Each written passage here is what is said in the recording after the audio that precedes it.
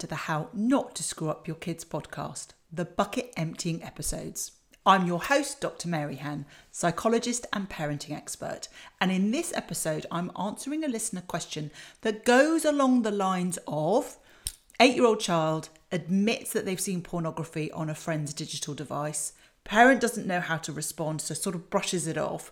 And on reflection is thinking, eek, maybe I should have said something. Now, this is a really relevant question, I think, for so many, because the idea of our children, our 8-year-olds, or our young children watching pornography often fills us with a huge amount of dread. And so it's one of those things that we don't really know how to react. And probably if we could put off the conversation, we typically would. And that really isn't the best way to go about it. So I say this with love for this particular listener, is that you need to go back and have that conversation. So let's just get a bit of context before I go into what I think you ought to be doing and the reasoning why. The data shows that 50% of children will have viewed pornography online before they leave primary school. So just take a moment to digest that. Half of children before the age of 11 will have seen pornography online.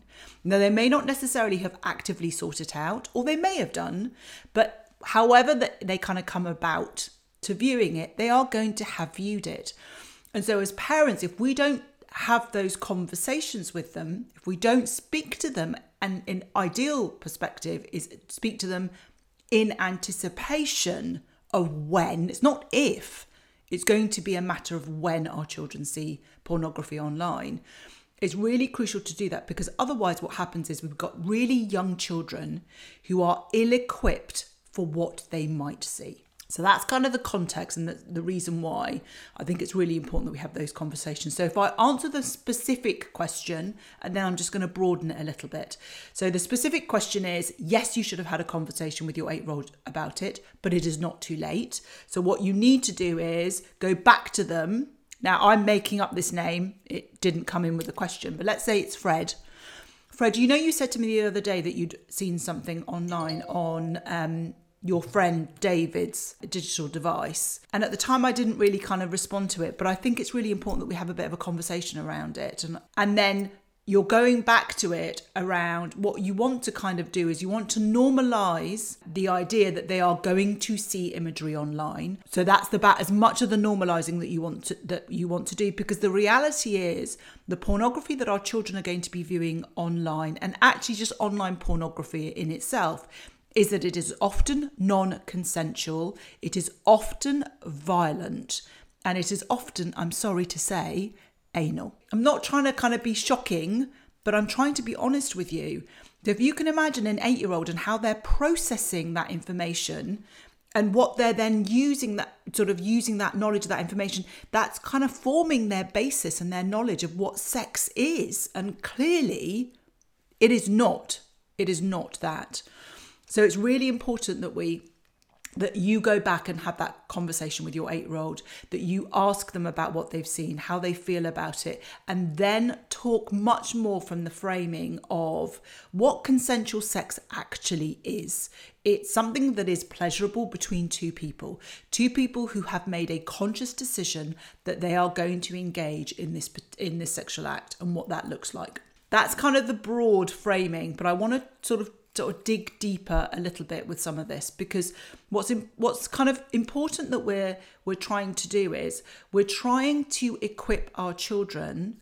Remember, we're always working with the end in mind. We're trying to prepare them to be resilient adults, to understand the nature of sex, the nature of relationships, as and when sex then takes place. And so this notion that as parents of having the big conversation, I don't know if you had it. I never had that big conversation with my parents. My mother never had that kind of conversation. What I found out about sex, periods, and all the rest of it actually came from my friends, because what often happens is, as parents, we find that whole subject matter a bit icky. We find we're a bit embarrassed about it. We're a bit shameful with it. And so we sort of put it off, which is why we don't have these conversations with our primary school children, because we just find it difficult, and we genuinely believe that our children are not going to be exposed to this material. But if your child is online in any format, they are likely to stumble upon it. So it is important that we have those conversations, and the conversations should almost be a drip feeding, a little bit of information, allow them to process it, come away from it, digest it, and for them to then ask questions. And if they don't ask questions, for us to then move it on a little bit. We talked about what consent is, what that looks like. Have you thought about it? Have you got any questions? What that means in practice is, whilst we talked about it in sex, what consent also means is when I tickle you and you say stop tickling, consent means that I have to honour your wish for me to stop, and I stop. So we've got to sort of think broader about this idea about consent, as well as those conversations around sex, drugs and rock and roll. So that's the first thing, is that we need to make sure that we have these conversations and that we don't make them these big sit down conversations, but much more a natural part of conversation, things that we just talk about ordinarily and normally, because sex is a natural, normal, pleasurable, enjoyable thing that is part of the kind of human experience. We want our children to understand that it's perfectly normal. But there are certain things that we want to make sure that they understand before they begin to engage in that. And also, we want to make sure that they understand that should they view pornography online, that it's okay for them to maybe find that particularly pleasurable. And that, again, because that's a normal thing, that isn't something they should be ashamed or embarrassed about. But that they can also come and ask us questions. They can talk to us about it.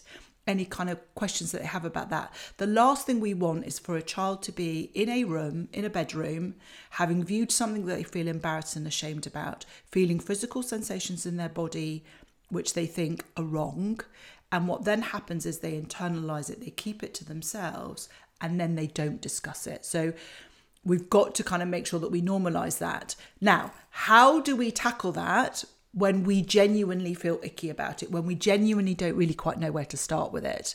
So I think the first thing to do, if nothing else, is just to acknowledge that it feels a bit of an awkward, icky, difficult subject to start. And if you're in a fortunate position that you are co-parenting and you're living together and you're co-parenting from that perspective amicably, then practice having that beginning that conversation. Quite often it's just those first words about how we kind of have those conversations. Practice it with each other. Beginning to start that. Play to your strengths between the two of you as to whether one of you feels more confident to kind of begin that discussion and set the scene, and maybe the other one is then happy to kind of take the questions that your child might then have and then take that through. Or it may be that you kind of do a slight tag team. But it's really important to get over our ickiness so that when we have that conversation, it's not about us having a polished, clear, scripted conversation, but it's just that we don't fall over ourselves and then back ourselves away from having that conversation each time because we just can't kind of initiate it and we find that difficult. So I think it's really important that we kind of practice that. Just be aware that it's an age and stage. The conversation that you have will be appropriate for where your child is at in terms of their language, their understanding. That's what we want to do. And you might want to start it on that basis of, now that you're old enough to have a digital device, the internet is an incredibly exciting place where you can find, you can meet your friends, you can have conversations, you can play games. There are also some things that you may stumble upon in the process of watching the videos that you watch on YouTube or the games that you play, that it's really important that we just have a conversation of some of the things that you might see that might make you feel a bit uncomfortable, you might not be particularly familiar with and not seen before, and what that might mean.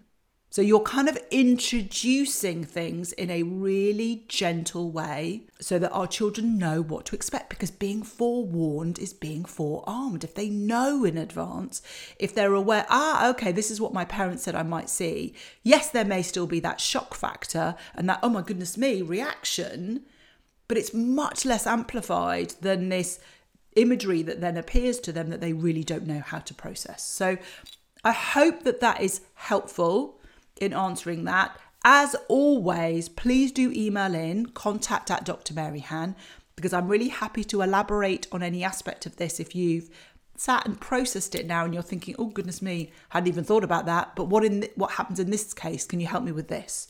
So do please contact and let me know how you get on. As ever, if you have enjoyed this episode, I would be eternally grateful if you could follow, rate and review this podcast so that others can find us and we can spread the love. So until next time.